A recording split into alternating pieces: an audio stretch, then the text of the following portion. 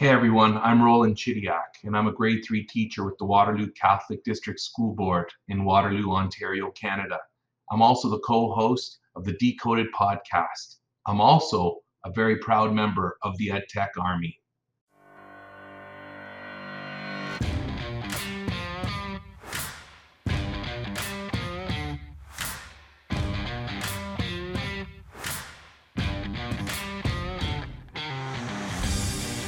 Welcome to the Sons of Technology Clubhouse. Ditch your fear at the door, take a risk, and enjoy the ride. With your hosts, Joe Marquez and Kyle Anderson.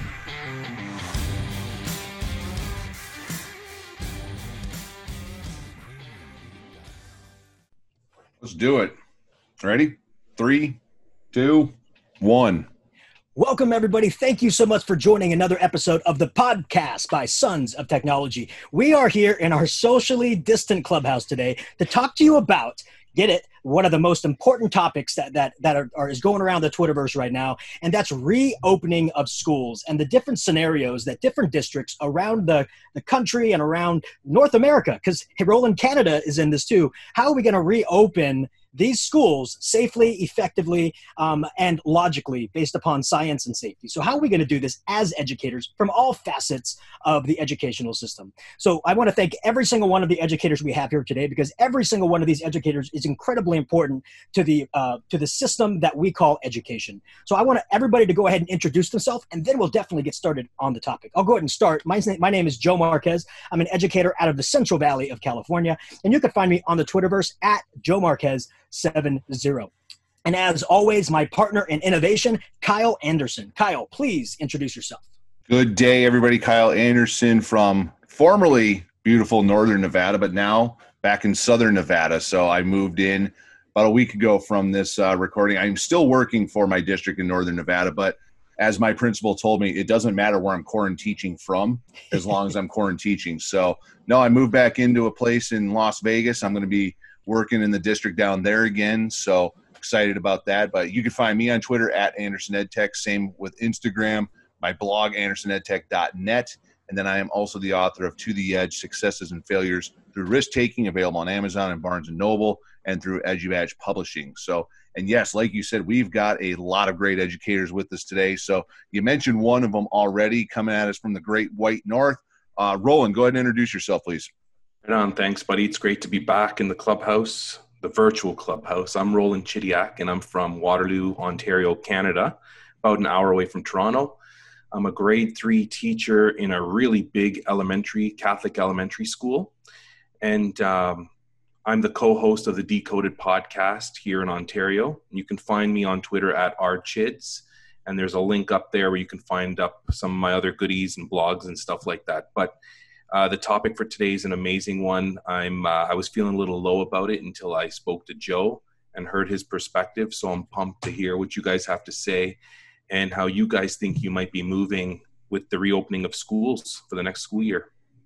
Excellent. Thank you so much, Roland. And your perspective these last few weeks has been incredibly important to the group, the podcast, and the education community. So thank you for joining us again. Phil, please introduce yourself. And I want everybody to know that, Phil, in my mind, is a lifelong friend. I mean, when we met each other, it was like a year and a half, maybe 2 years ago. Yeah, about 2. We were brothers, and you've actually ignited my passion again for comic books and comic collecting. So I want to say thank you about that, because we all need to find passions, right? So I want you, Phil, please go ahead and introduce yourself. Well, besides being a comic book collector, I'm Phil Harding. I'm the Technology Integration Specialist for the Val Verde Unified School District out in the Inland Empire. We like to think of ourselves as an innovative school district, which we are. I'm also a newly elected member of the Board of Directors for CUE. Whoop, whoop, whoop. Yeah, I was happy about that. I hope to do wonderful things for our CUE membership. I'm at P. Harding 2, where I always post crazy things like tweet of the week and stuff, the things that I find is the kind of things we'll be discussing today. I was really shocked, Joe. I want to talk about it later. I was really shocked. I posted something about why we need to change the structure of high school. And guys, I cannot believe the response I got on the back end with personal messages. And some of them weren't really nice messages. So I look forward to really this discussion this morning. Excellent. And I want to introduce next. So thank you, Phil. Thank you so much for being here. I want to introduce somebody that always gets confused for myself in the world, and somebody, Phil, that I think has been doing EdTech a little bit longer than you, Martine. Oh my. Martine, one of my go-tos, one of my inspirations. Martine, please go ahead and introduce yourself. Hello, everyone. My name is Martin Ricardo Cisneros. I am a modern learning advisor here in the Silicon Valley. My current day job is I'm the director of technology for the various Union School District.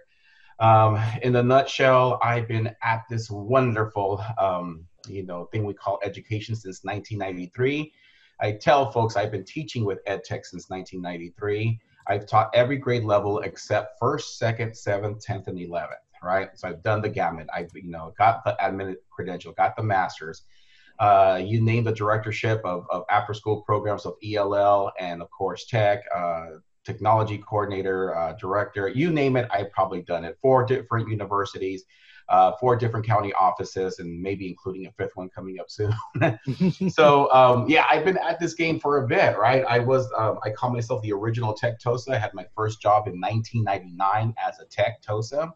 So it gives you an idea of the spectrum, but you can find me online at the Tech Profe, and that's on all the social medias or thetechprofe.com. Excellent. Thank you so much, Martine. And next, one of the original members of the EdTech Army and one of the original speakers of this podcast, Corey. Corey, please introduce yourself. Well, again, really excited to be here. My name is Corey Coble. I teach 7th grade science up in Roseville, California, just outside Sacramento, and wrapping up my 28th year in education, and have been trying this whole technology thing and have never seen such amazing things from educators in my 28 years in the classroom. And so really excited to talk about some of the ways that we're going to bring back some ways of thinking and how we're going to start school up again. You can find me on Twitter at CVR Science 7, and really excited to be here tonight. Excellent. And Corey, every time you say 28 years in education, I am just flabbergasted. Not because you can't tell that you're 28 years experience, but because you don't look like you've been that long in education. I'm only 32. I don't know how that happened. You see, if we start our students young, they can become teachers their entire lives. Start when you're 10. It's all good. I just love when you say that, because I just go, whoa! I always forget that. Yeah. Well, I've letting my hair grow out, so it's been a while since I've had my hair cut. So. Absolutely. It's very interesting. Corey, you're a few years older than me, and I have way more gray in the beard than you. So that's kind of like what flabbergasts me about it too. And finally, I want to introduce you to one of the grandfather. Well, I don't want to say grandfathers because that makes you sound old, Tom. But one of the originators of one of the best educational podcasts out there, and one that spurred multitudes of educators to do podcasts. So Tom, thank you so much for being here. Please introduce yourself. Thanks for having me back again, guys. Tom Covington. I am a digital learning and media innovation TOSA for the Bassett Unified School District. I am also our union negotiations lead. I think that's the lens that I was brought in for today. That's an interesting topic, especially right now. And I have a little podcast called TOSA's Talking Tech. You can find me on Twitter at TechTomBUSD, or you can go see my blog at tomtalksabout.com. Excellent. Tom, thank you so much. And I truly mean, when I say, like the inspiration for many podcasts, I couldn't tell you if this podcast would exist without you or Beer EDU or the multitude of other podcasts out there. So, you're a prime example of a spark that you do in your own universe that ignites a passion across the world. So I want to just let you know that you are an inspiration to many, even if people don't know you're the origination of that inspiration. So thank you so much. I appreciate it. For being here. Now, so gentlemen, today I want to talk about reopening schools, and I want to talk about it in 3 different phases. Okay. Just like maybe schools will be opening up in 3 different phases. So the phases I want to talk about is one, just real quickly talk about, what distance learning looks like now and what have we learned from it for the future. Right. Number 2, how can it be incorporated into the reopening, and what reopening scenarios are your districts currently looking at? with all the facets being taken into account, meaning transportation, teachers unions, IT, curriculum, all the things that we want to talk about. And then finally, what can we do after everything is back to normal? Like once there is a vaccine, once the threat of this virus is gone, are we going to go back to the status quo, or is there a learning target that we can look at here? Something that we see actually works and can actually change to spur innovation in what education can properly look like. Now, I also want everybody to understand that what we're going to talk about, these are opinions based upon experiences that we have in our districts and talking with other educators and maybe the research that we have done. So we are not the end-all, be-all experts on this subject. We are just like you, talking as friends about what can happen. So you may agree, you may disagree. But I want you to know that, the promise of the Sons of Technology is that we promise that we're not going to sleepwalk through anything, meaning we're not just going to put our head down and let things be. We're going to be out there completely making a change. And we are also going to make sure that we speak encouraging words to one another. You may not agree with what we say, but there's no reason to make fun or yell at other people. Speak encouraging words based on what we know. And then finally, we have to build up hope with one another. We can't spur sadness and we can't spur despair. We have to speak encouraging words, build up hope, because everybody has to know that we are in this together, no one left out and no one left behind. That is the mantra of the Sons of Technology. So we want to make sure that you understand that as listeners, that is how we're going to speak to this. We're not going to say anything is bad. We just want you to understand that we are talking about things that we think of in our perspective. So I just want you to make sure you understand that.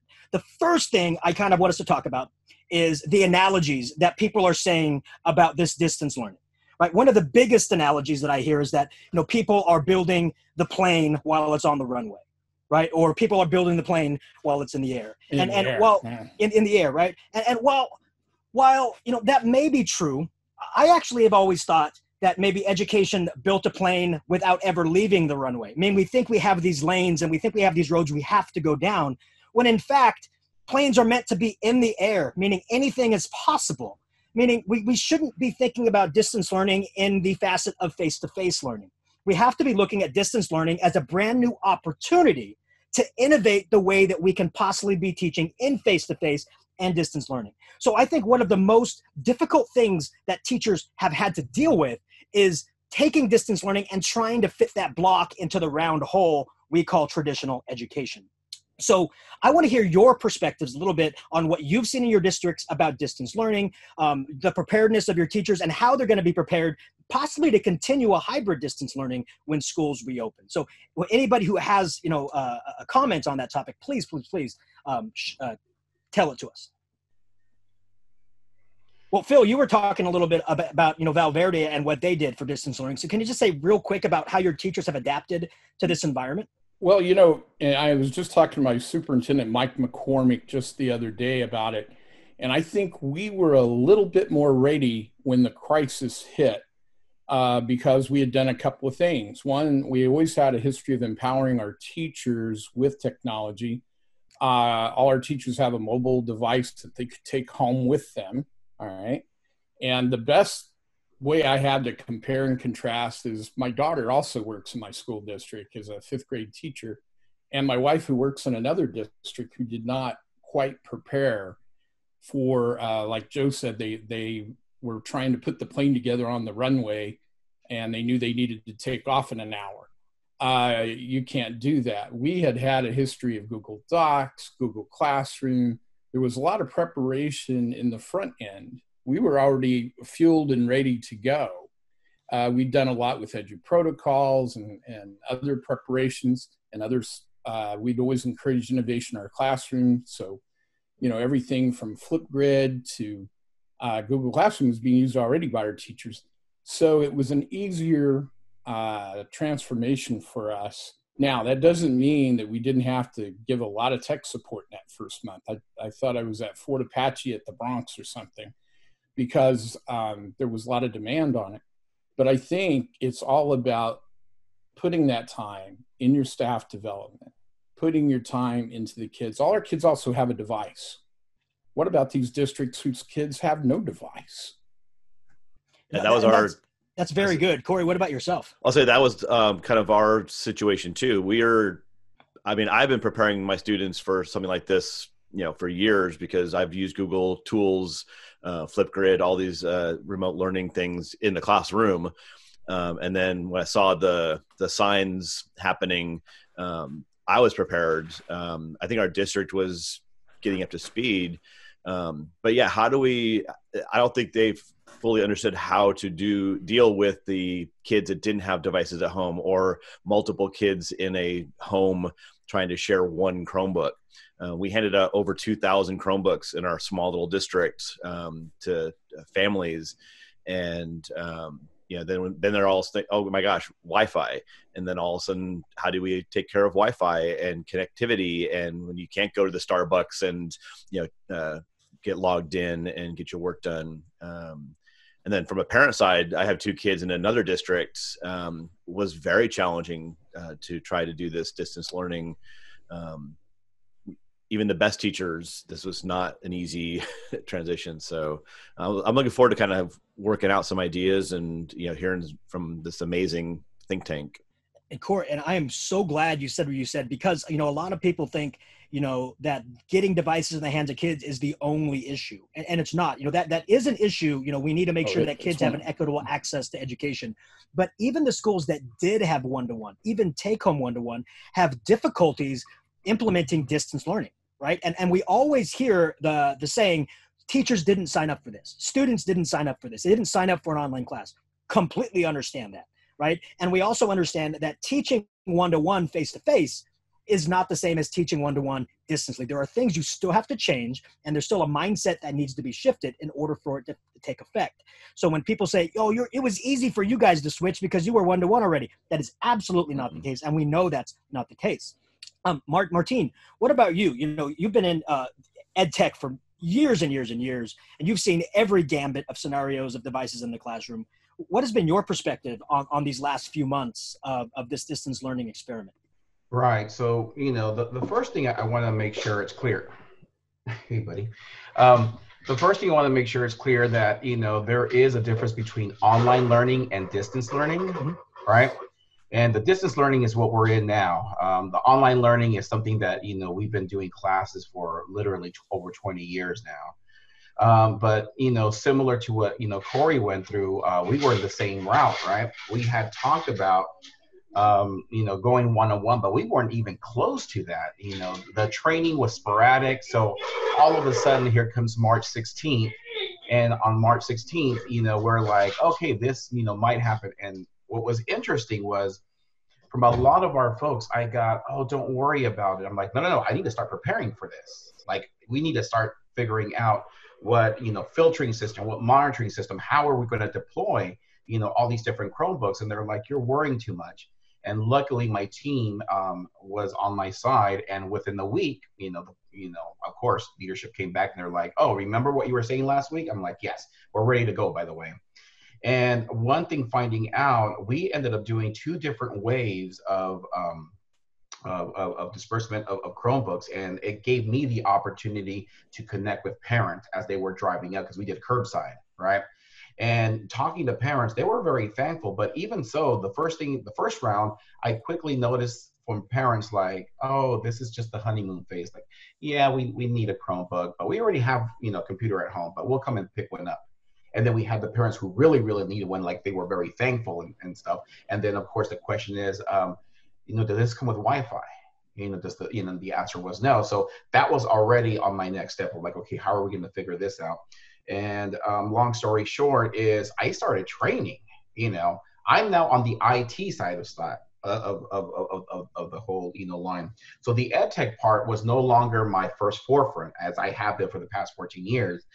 So, but I knew that a lot of my teachers have not had that training, right? I look at everyone here, in the screen, and I consider all of you guys experts. So, off the top of our hat, there's stuff that we automatically do without even thinking about it, because we've all become so it's like, the whole saying is like, a fish doesn't know it's wet because it's surrounded by it. And that's what we are, right? And for a lot of our teachers, they were like, oh, good Lord, what are we going to do now? So what I thought is, okay, let's do micro learning, right?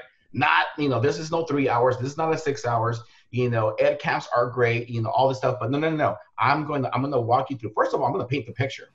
This is what transition looks like. These are the elements. So what's a learning management system? How are you going to communicate? And I'm going to give you two choices, right? Because we have TK to 8th grade in my school district. So I did away with email. And what I mean by that, instead of email, I just clicked on and I did a screencast and I just spoke to you. This is what's going to happen. Here's what we're doing. And I cannot tell you of how many people were appreciative of, thank you. You're talking to me. I need it, because everyone's getting inundated, especially at the beginning. You all know, here's the 20 things that here are the 20 best tools for this. Here's the 30 best tools for SEL. And my whole thought is like, no, let's make the connection first. And I'll be honest with you, that first few weeks, there was rumblings, because, even with our union, our teachers union, right? There was an MOU that had to happen. Like, what is this going to look like after what I call the honeymoon phase? The honeymoon phase was the first 2 or 3 weeks. People were like, oh, we'll be back or whatever. And then by the 3rd week, people are like, oh no, this is serious. And then by the 4th week, oh, we might go all the way to the end of the year. And then after that, people would then all of a sudden, like, I'm pretty sure it happened to you. It's like, oh, remember that training you had, right? Remember, remember Tom? Remember the team still that you did? Corey, the how do you make Google Slides interactive? And it kept on going and going. So I said, well, that's great, but let's first start of what you need. And what does it look like? Let's talk about schedule. But even before schedule, let's talk about connection. And for those families who have no internet, those were my first guys on the board. So, I started looking from everything from, Xfinity to automatically busting out Wi-Fi in Silicon Valley, and, to, other vendors. But long story short, we ended up with a vendor that allowed us to get the hotspots that we needed for our families in a quick amount of time. When I look at the full spectrum, this is going to continue. This is that, Friday the 13th actually kicked off our one-to-one program, because doesn't matter how we come back, blended learning is the new it, right? So blended learning is now part, put that on your chest, put that on, on the Sons of Technology. That's another patch that goes on there, whatever that might be. But, that's what we're doing. And what does that look like?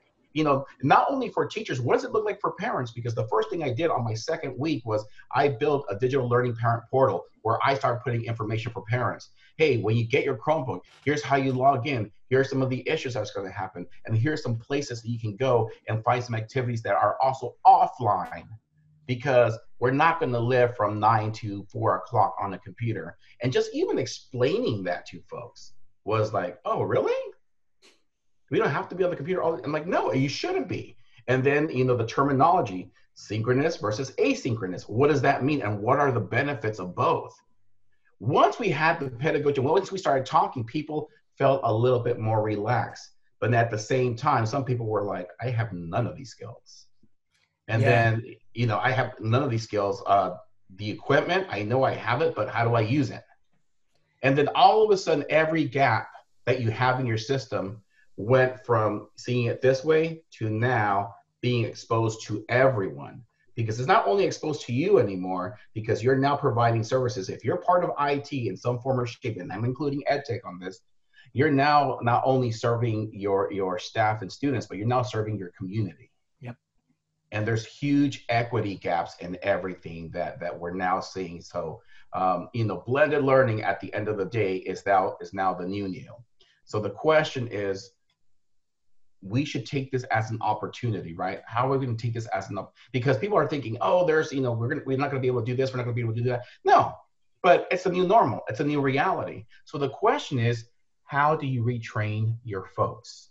Take this as the opportunity to retrain everyone, your paraprofessionals, right? Your special ed folks, your counselors, your administrators.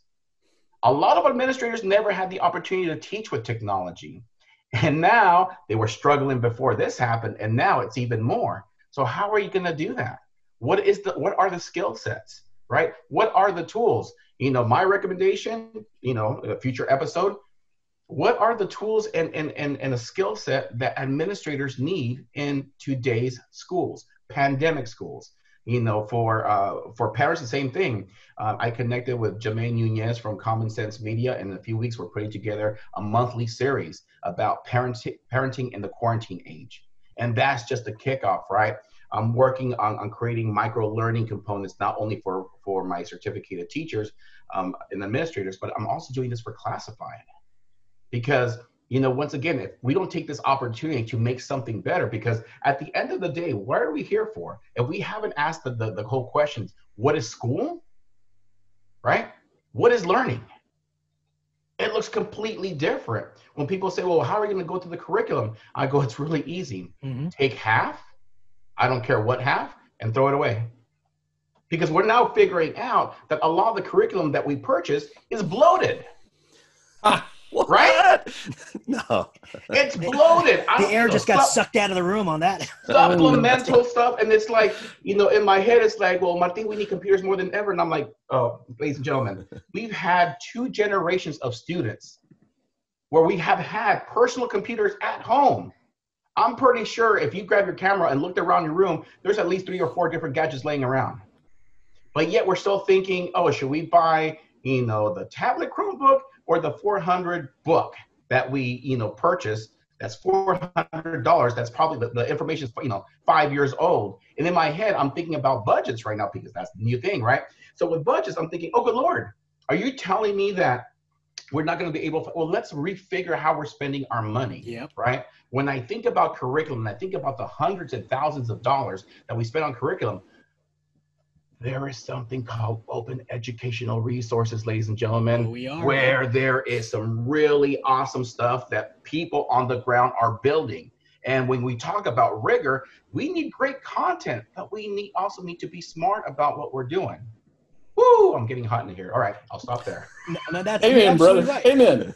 Yeah, I mean, I hear you. Tom, you're on the front lines as well with where you're at and what you do, and even with your work that you do with your teachers union or your aspect there.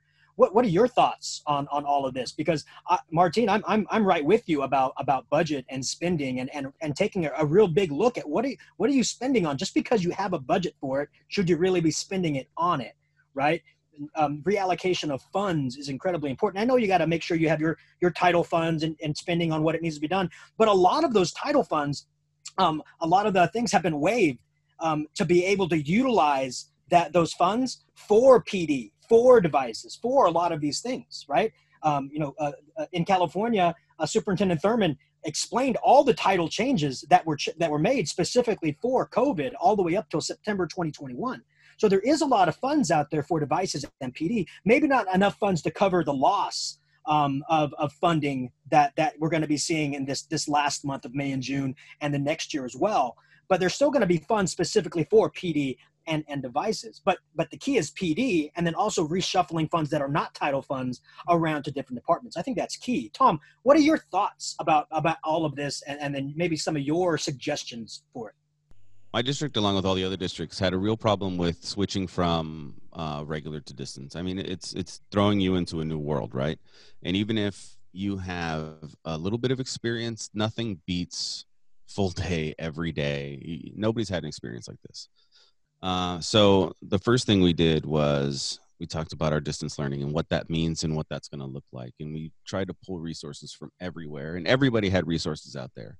And for the first couple of weeks, it was, okay, let's see what's going on. But then when we started to figure out that this isn't going anywhere, we negotiated PD time into our MOU. That was the first thing we did. We said every week we're going to have this much hours of PD and this many hours of PLC time so that as teachers, we can build these things together. So our district grade level, so third grade was all planning for third grade, and that packet was going to look the same, or that digital component, because we could have digital components in places. Because the less time we spend individualizing these lessons for each site, the more time we could focus on working together to build and support. So that was the first thing that we tried to get done. Really focusing our efforts into the sharpest point that we could. And one of the things that we could do that we saw that would help with standardizing instruction kind of across the board. The second thing we did, like I said, PD every week. And over the past, 2.5 months now, I think I've made 17 or 18 little 2 to 3 minute tutorial videos for teachers. Just because we've had Microsoft and Teams and we've trained them on Microsoft and Teams doesn't mean that they've been using Microsoft Teams. So, just because day to day in my classroom, maybe I wasn't, but now it's a necessity. So little 2-minute video on, hey guys, how to keep your students from kicking you out of a meeting. Because that was really important after the first couple days, you know what I mean? Oh, yeah. And then it was, all right, how to, a lot of teachers were like, oh, my kid's doing this, my kid. Okay, we still need expectations and discipline while we're distance learning, right? And who's your biggest ally with that right now, even more so than before? The parent. You have to open lines of communication. You have to be talking to the parent. You have to set that, it's class time or we're doing work. So there was a lot of things environmentally behind that we needed to address, and we're trying to address it. The areas where we could improve. So March 13th was the day where it kind of came down, right? Friday the 13th, we're not coming back on Monday. We had a board meeting on Saturday. And the first thing they did was they paused our device rollout because we have financial issues, right? So what's the first expendable thing? Well, those devices aren't going to do any, they're not going to be any help over the next 3 years. Let's not get devices anymore. And I could see, my IT director kind of dying inside because we had finally gotten the leadership to view devices like the lights, like the water. Like it's just a part of doing business now. We need to have devices like we need to have desks. It's where learning's going. And the pause on our rollout, we were 2 years into a 4-year rollout. So half our kids have devices, half our teachers have been trained, half our students have been trained, and the other half are kind of like, oh, I don't know what to do. So dealing with that, we were 1 foot, we had both the wings on and the fuselage kind of secure on the plane, and then we took off. So we were in better situations than some. What I think we've done really well is making sure we have enough staff support. We have 5 TOSAs in our district. I was the only technology TOSA before. There was a couple of ed tech TOSA, educational services TOSAs that quickly transitioned into being ed tech. And then we had 2 math support TOSAs that are like, all right, teach me everything you can, because we see where the help's going to be needed. So as a team of 5, we were the ones who kind of came up and researched the guidelines for the distance learning. And we have been championing the cause and helping teachers. I think I get 87 or something emails a day, which is great. It's really great that people are reaching out, because that means that they recognize who can help and how. So that was fun. And then union-wise, it's been let's make sure we're balancing. There was a lot of coming out with guidelines and expectations. Guys, we can't be meeting with students on our 1 to 6 period schedule at the high school. That's just not going to happen. Let's look at reality here. So what if most of those students, because we are in a low SES, low socioeconomic, and 96% of our kids get free and reduced lunch, right? Those are the kids who are watching their little brothers and sisters during the day. So what's more important to you? Or, I think it was an astonishing number of our students have actually gotten jobs during this because their parents got laid off. Mm-hmm. So we really need to be thinking about, especially at some of the older kids, is education the first thing on their mind when they wake up in the morning? Of course not. Of course not. So we get them where we can. We kind of keep them afloat for as long as we can to settle this out. And then we come up with a great plan next year that addresses a lot of the issues that are coming up this year. We just got a 2.5 month trial with distance learning, right? And now we need to take what we've learned this summer and really fine tune what we're going to be rolling out, or how that's going to affect our education system from now on. We were jumped into the deep end. We got pushed in. How is that evolving? How is that changing? And how are we as educators staying afloat?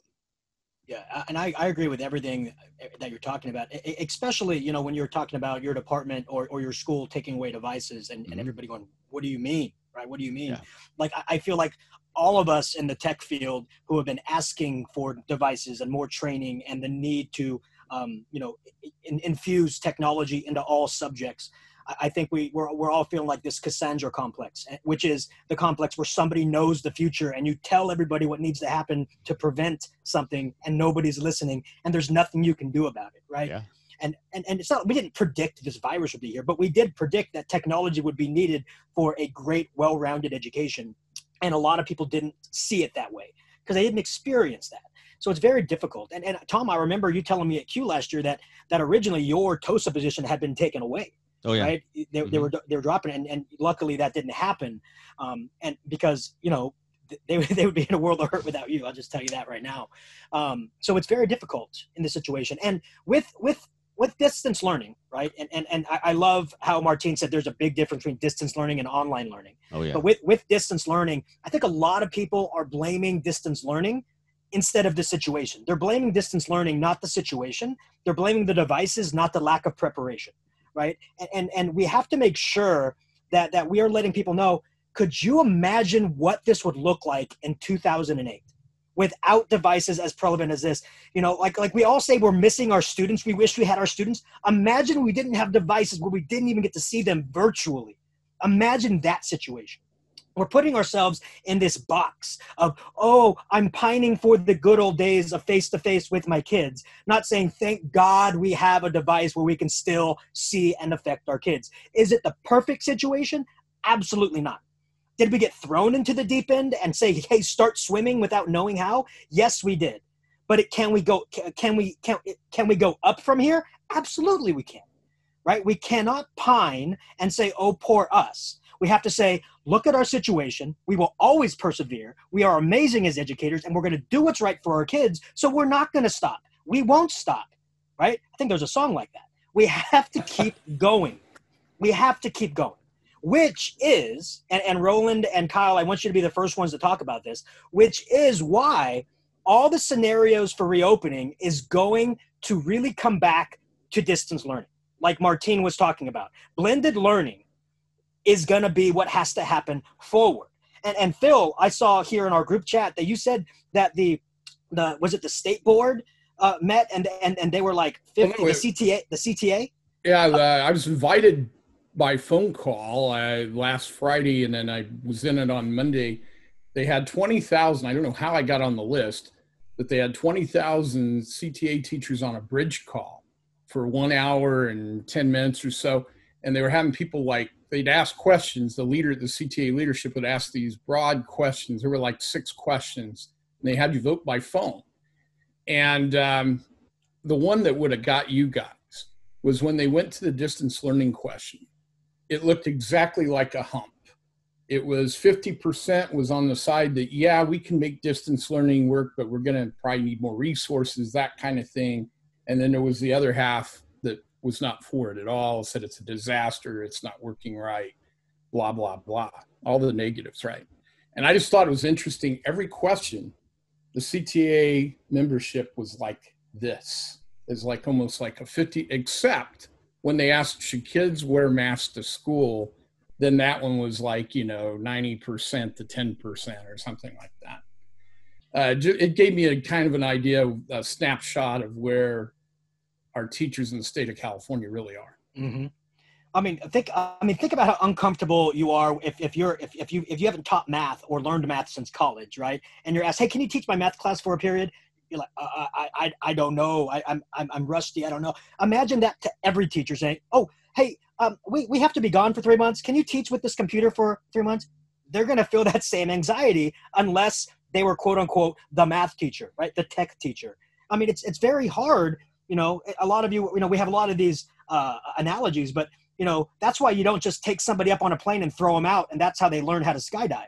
Right? You train them, you get them prepared, you move them up. I mean, they're going to be scared as hell jumping out of that plane, and they're never going to want to do it again.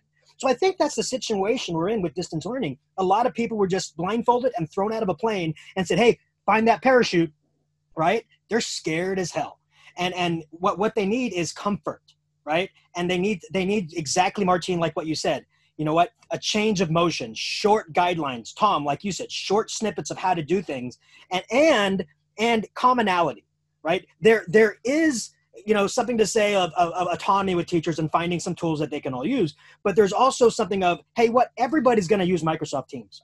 You have to really get down to it, because if our student in period 1 is using Teams and another period in 3 is using Google Classroom, it's going to start getting wonky. We have to choose one LMS to make it easy on all of our students. So there has to be some leadership that says that, just like Martine had mentioned.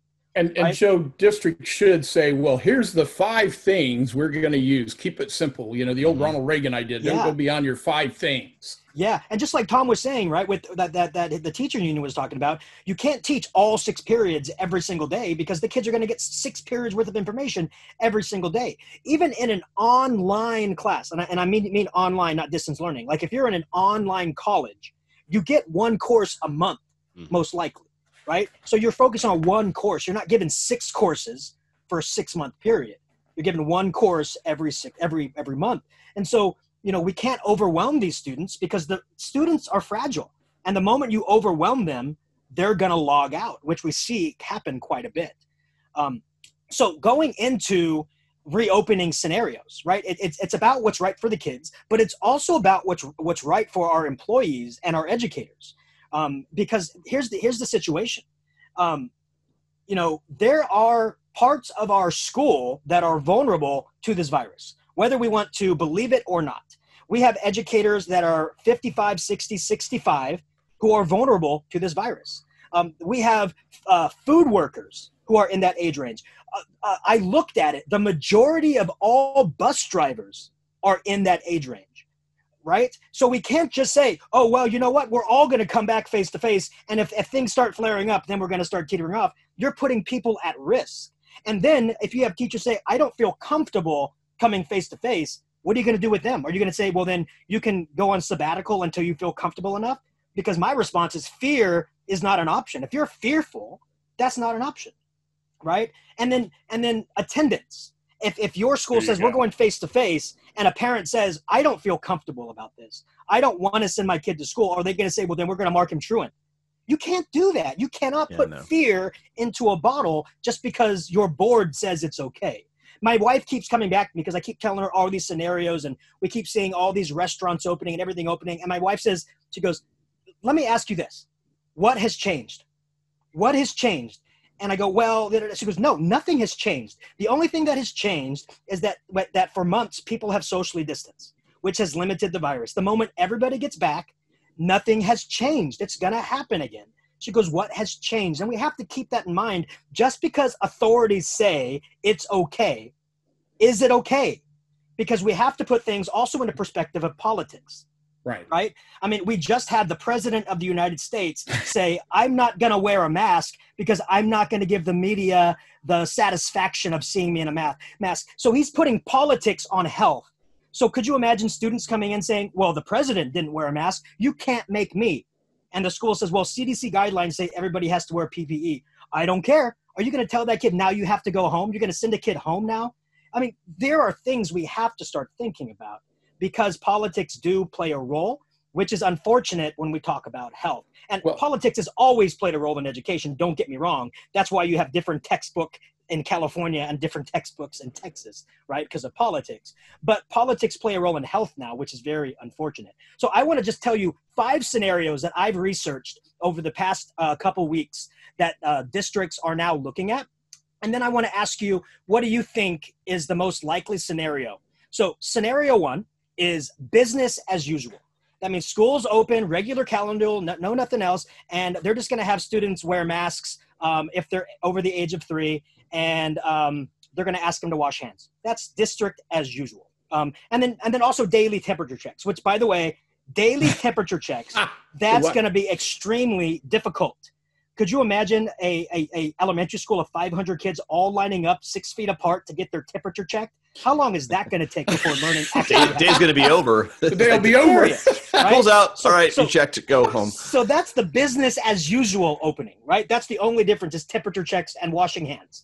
Okay, next, adjusted calendar, right? So some are going to start earlier because they're expecting a flare-up in November, December, so they want to get more learning ahead of time. Some are waiting until after November, December with a January start date so they can bypass that virus flare-up. And then others are creating almost like a year-round calendar where they have 2 or 3 weeks sporadically placed so that if there is a flare-up, they can add weeks to those breaks right there. So that's another calendar. That's the adjusted calendar. Another one is kind of like what Martine was talking about, the blended, the on-site and remote. And so schools open up with options for kids to either come face-to-face or options for them to stay home. Now, one thing, what option are you talking about? If a kid doesn't have a device, are they going to be forced to come to school, right? So now they're putting themselves in harm's way just because they don't have the money to buy a device. Is that really an optional situation? Okay, and that's number one.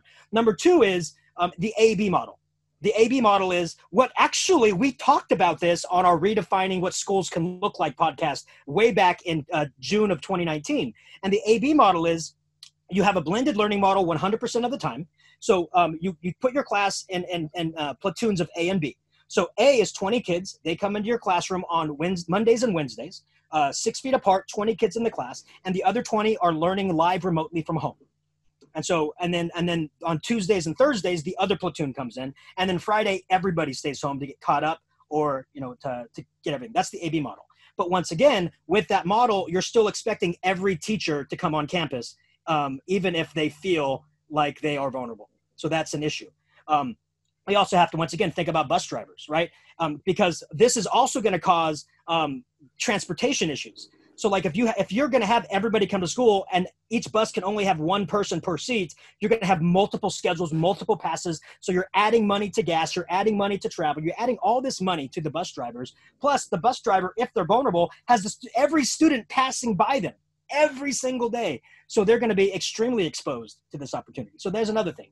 Another one is that adjusted or flex schedule where where kids just come alternately on different days.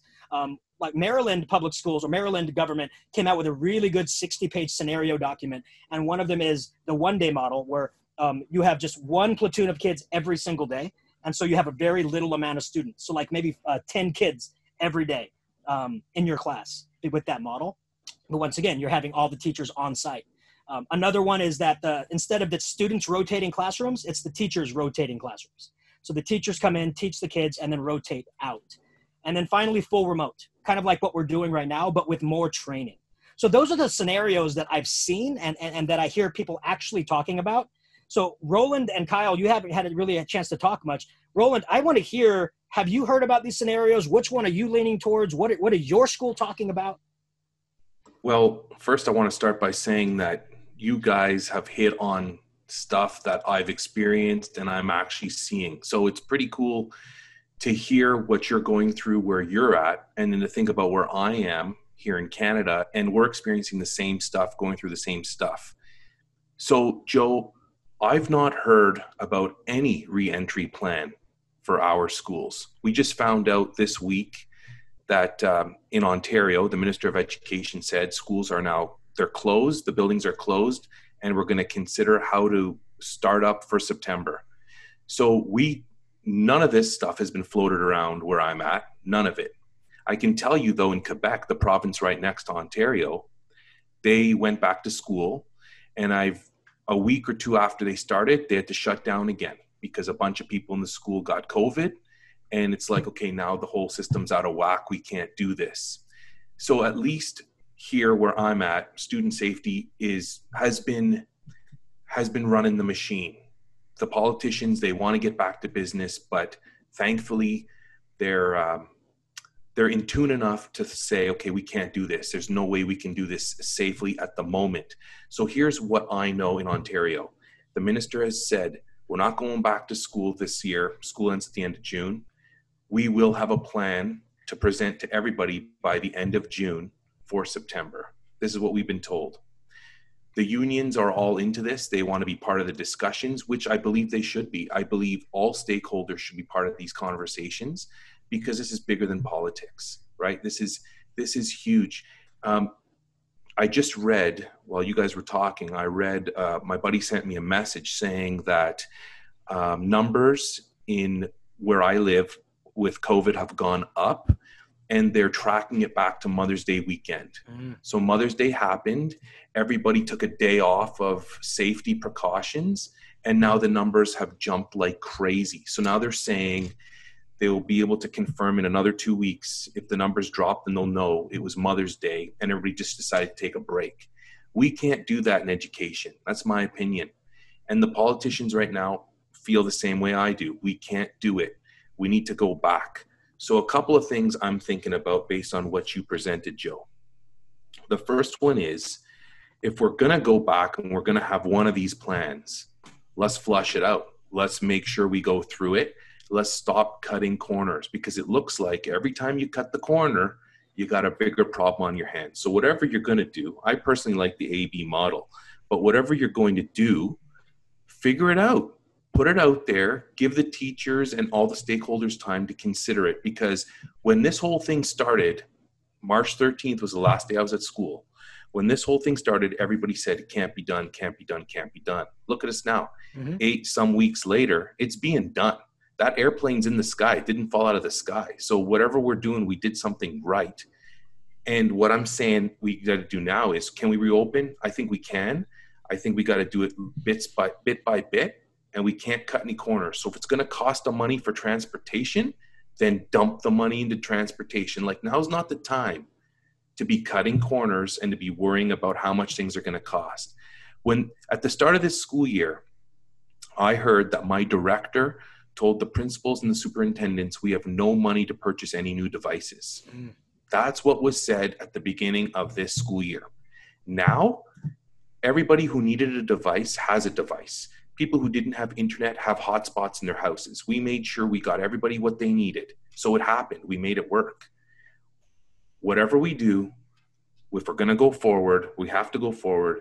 Let's do it right. Let's not be cutting corners, because every time we cut a corner, it takes us 10 steps back. Oh, I got chills, because this morning when I was on my run, I was listening to some scenarios and some snippets from what educators are saying. When I say educators, I mean administrators.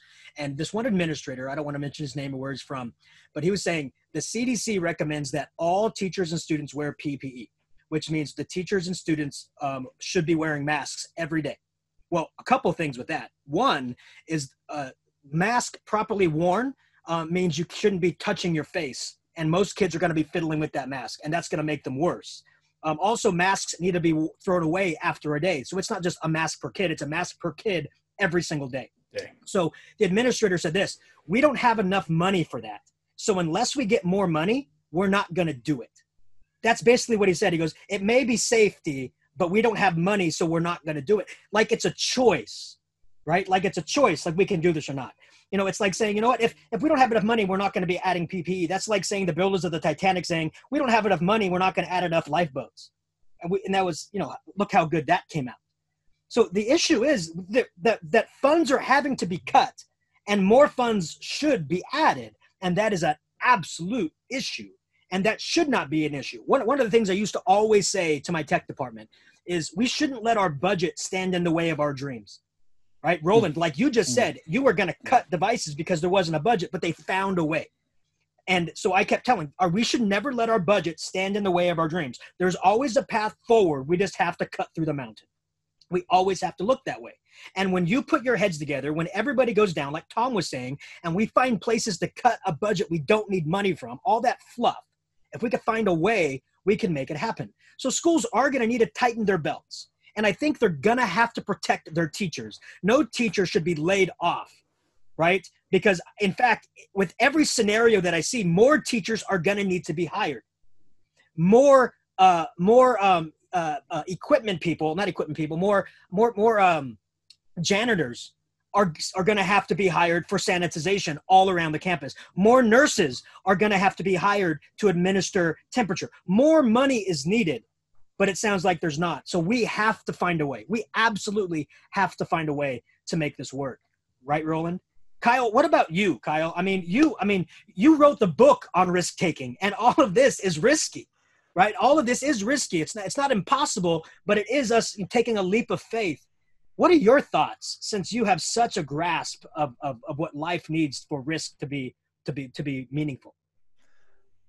What I'm seeing right now is a lot of places don't really have a plan for what's going to happen in a few months. Right now, it's really just kind of flying by the seat of the pants to try to get through what's going on right now. So with my current district, it's what does next week look like? What does the following week look like? Because we got 2 weeks left as we're recording this. What are those weeks going to look like? How are we getting students into the buildings to clear out lockers? How are we going to finish up grades? How are we going to do X, Y, and Z? So I haven't really heard much about what the plan is for the fall. Right now, my current district, it's looking like starting back up around August 21st, whatever the date is. I don't remember the exact day because I'm leaving that district for another one. The district that I'm going to, they're looking to start around August 12th, whatever that day is. I again, can't remember the exact date, but I have heard some rumblings about maybe pushing the first day of school to after Labor Day, which would push that into the first week of September. I haven't heard anything else about what exactly that's going to look like, though, whether that's going to be full on back to normal, quote unquote, whether it's going to be some sort of hybrid model, whether it's going to be the remote learning that we're looking at right now. I don't know. I think what a lot of people are trying to look at the situation as, let's assume that as numbers have been starting to go down in a lot of places, that it's going to continue that trend and we'll be able to be back to a relatively normal routine in 2.5 to 3 months, which I would love to be optimistic about that. That sounds amazing. It sounds like something that is feasible, but at the same time though, you have to prepare for the worst. So when I coached football years ago, so high school football is a lot different than, college football or pro football, where one kid on a team in high school really can make a difference. And if that one kid is out injured, say they broke their ankle the previous week, so their star quarterback broke their ankle, you prepare for that team a lot differently than you would if they were going to be around. So that team all of a sudden can be very, very beatable without that kid. But at the same time, though, you still prepared your kids for that game as if that quarterback was going to be there. So you prepared for the absolute worst. If all of a sudden you got to game time, that kid wasn't there, and then you were able to play the game differently and end up winning the game 52-3 or something like that, amazing. But it's not because that kid wasn't there, it's because you prepared like that kid was going to be there. And that's kind of what I'm looking at with the whole scenario with reopening schools right now. Right now, it would be great to just go back to face-to-face, one-on-one, normal, quote-unquote, like we've always had. Okay, but is that the reality? Probably not. We have to prepare for the worst. We have to prepare like there's going to be 6-star quarterbacks, not 1, not 0 at this point. So, but unfortunately, I don't see a lot of districts doing that. And part of it, it's not necessarily that they don't want to prepare. It's because of the current situation, just trying to get through day to day right now, because you just don't know what each day is bringing right now. That it's so unpredictable. So, and because things are starting to open up, there very well could be a flare up of more cases that are floating around. Because I'm starting to see in the state of Nevada, restaurants are open back up to where you can go and sit down again. Granted, it's at 50% capacity and they're spreading everybody out. All the restaurant staff are wearing masks and they're taking precautions. So, but who knows what's going to happen with that, if there's going to be more flare-ups or not. So, but then you've also got a lot of people that are just flat out denying because they're sick and tired of being locked up. So where my parents live, the small town there, every May they have a rodeo for the town, and they basically ignored the governor of California's orders and said, you know what, screw this. We're going to have this rodeo anyway.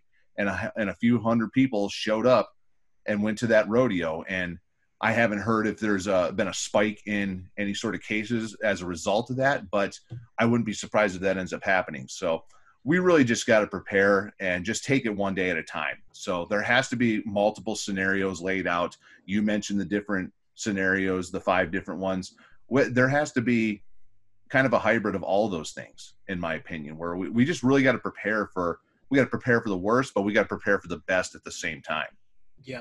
And, one of my things is every scenario, except the 100%, distance learning scenario, every scenario has one thing in common: kids. Okay.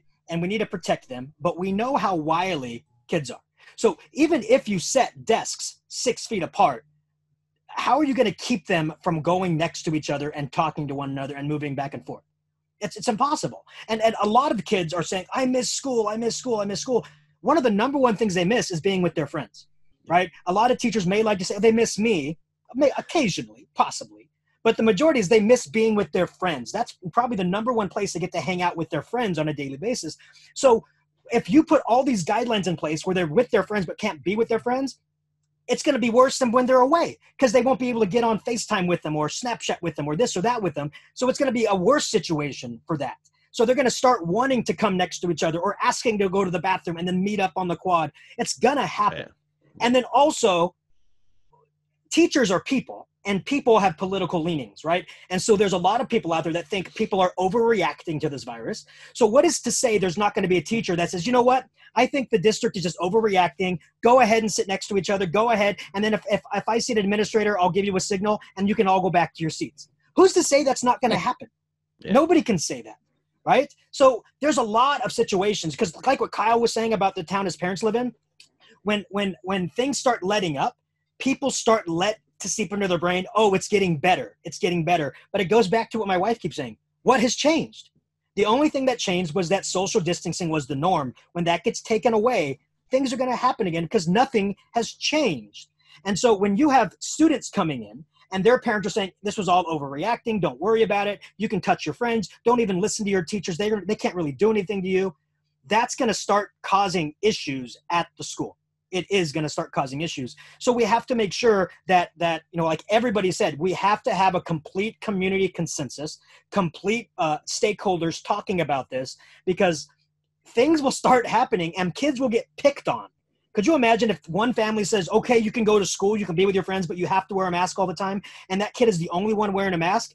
What kind of stigma is that placing on that kid, right? Things are going to start happening. And even the things that we're not thinking about can possibly arise. So all these scenarios are great, but every scenario has one thing in common, the kids. And how are we going to showcase to them as adults that this thing is serious and it may not hurt you, it may not harm you. And Roland, I know about kamikaze syndrome, and I know that's an extreme issue. I know that's near and dear to your heart, and I know those symptoms are flaring up occasionally in some cases, but in the majority of kids, it doesn't affect them. But some kids visit their grandma, visit their grandpa. Some kids are taken care of by their aunts and uncles. Could you imagine if that kid got the virus, passed it on to his grandparents, and then they died? Could you imagine the sorrow that kid would feel because he's the one that did? I mean, we can't even imagine anything like that. So these are things we have to put into perspective because kids won't. Kids are kids. They're not going to put these things in perspective. We as adults have to. Phil, what are your thoughts on any of this? Well, I was thinking in terms of, I got a chance Thursday night, David Culberhouse and David Jakes and those guys host every 2 weeks they host this gathering talking about the future of schools. And this week they had Dr. Solomon on there from the design school at Stanford. And I posted in our chat a link, Joe, that I think you guys should check out. They put together at the design school a series of templates. They're also holding a class, and I think they're going to hold more classes. But what they're doing is the design templates is to get schools to think further on than the current lion in the room. One of the things that Dr. Solomon was pointing out is you want to start with thinking about 10 years from now. What is our kids and our students and our teachers going to say when we look back in 2020? What did those amazing educators, administrators, and the people in public service, what did they do in 2020 that in 2030, that kid is experiencing a whole different environment at the place called school? Yeah, absolutely. And I think this is a great segue into our last topic, and that's change. How can this change create lasting change in education? Because we have to start thinking, let's not put a Band-Aid on the problem. Is there changes we can make that will be lasting and systemic and better off for education? Because look, I'm an educator, you're all educators, we all love education, but we have to be reminded that not every single school and not every single location had the best education out there before this. We have to think about that. And we also have to remember that the United States' educational system was not the best to begin with, right? I mean, if you look at its ranking, out of 71 countries, the United States placed 24th before this. What can we do in systematic changes that can raise that ranking while still keeping everybody safe.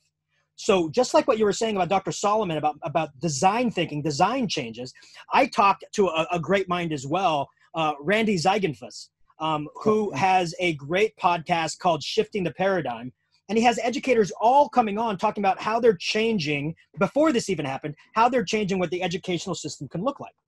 And one of the systems was where the students have classes, but they don't have a classroom or a class time. They get to decide which class they want to work on at what time. They could come to school if they wanted to and sit in a common area and kind of like a lounge, or they can stay at home. But the teachers were in their classrooms, and any student at any time can go in and ask for help, ask for guidance, ask for this. So they're taking learning in their own hands, but they're not told you have to be in this class at this exact time.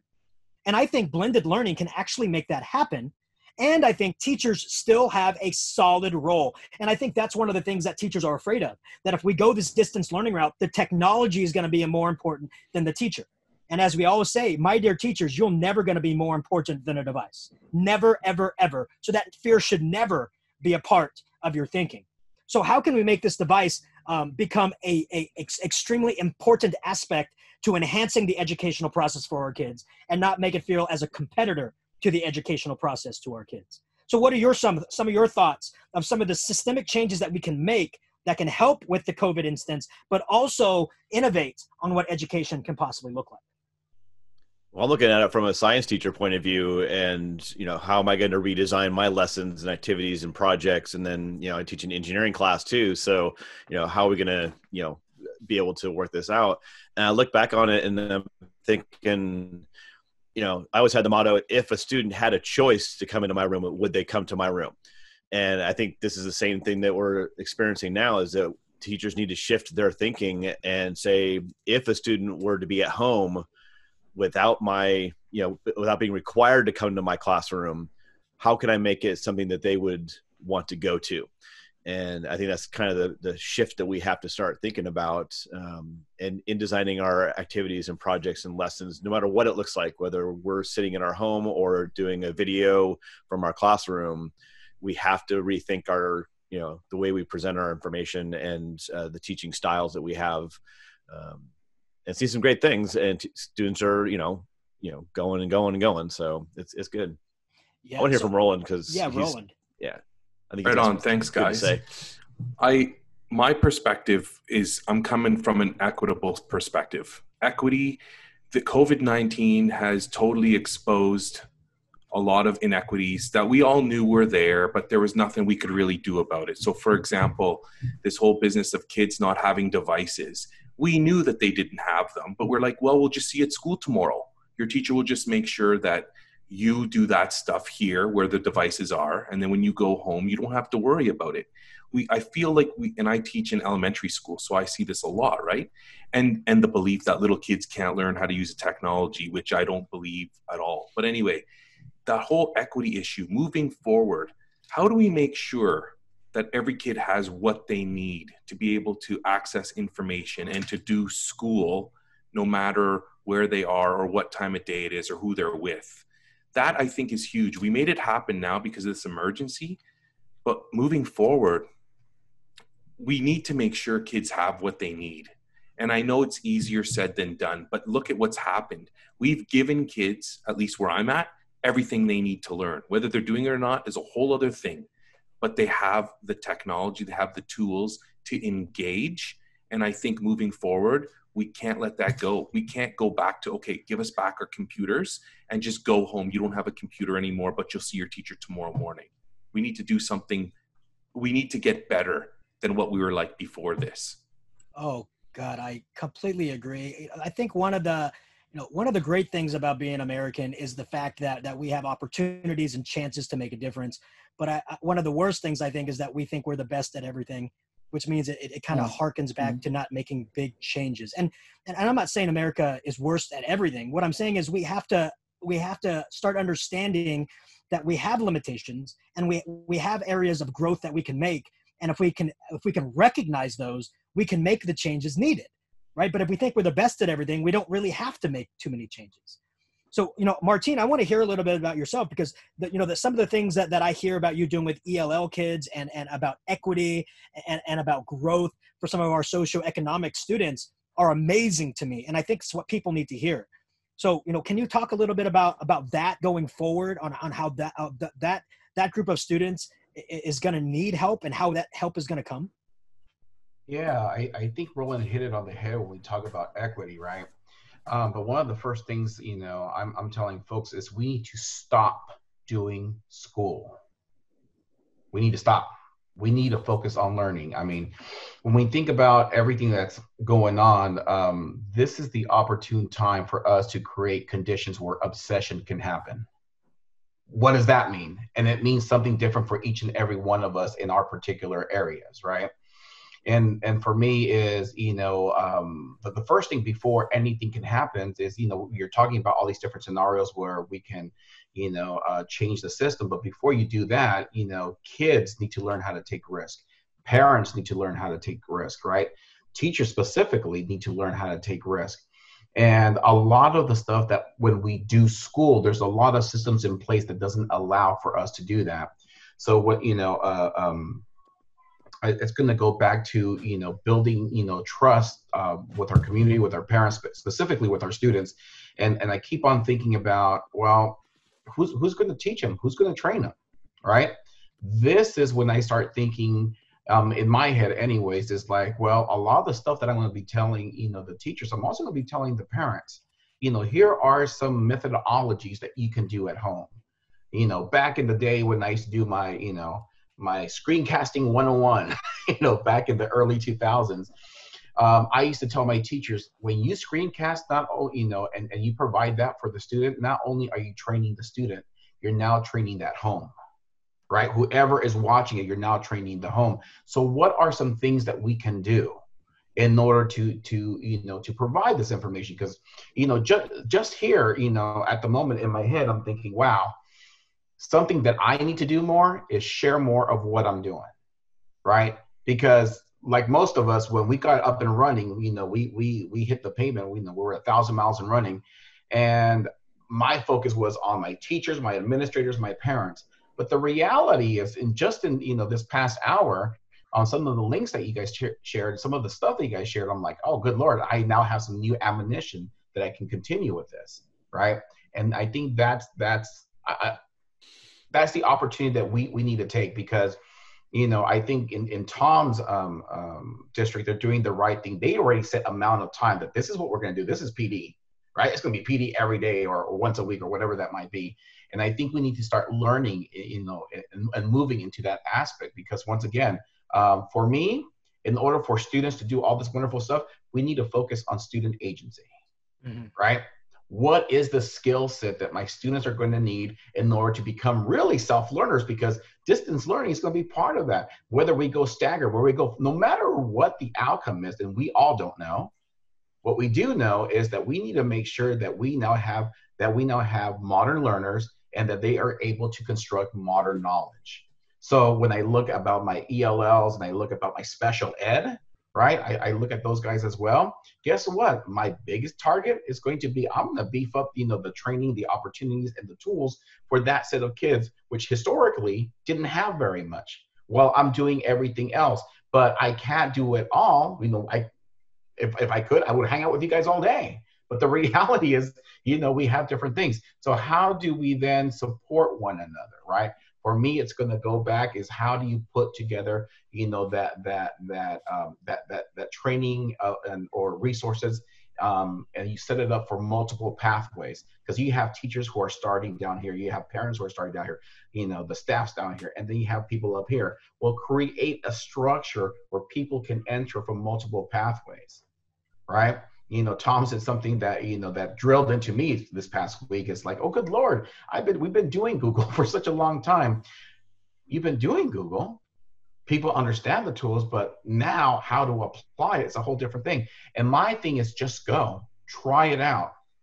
You're not going to break it, right? You're not going to break it. Whatever you do, you're not, if you can't break it, we can hire you for coding for something else, but you can't break it. And I think, if anything, I think, Kyle Anderson spoke about taking risk is now, the book you go to start thinking about was like, well, what, and even for those of us who've been here for a while, because I know there's certain risk because where I'm at, it's political, right? On a lot of things that I say.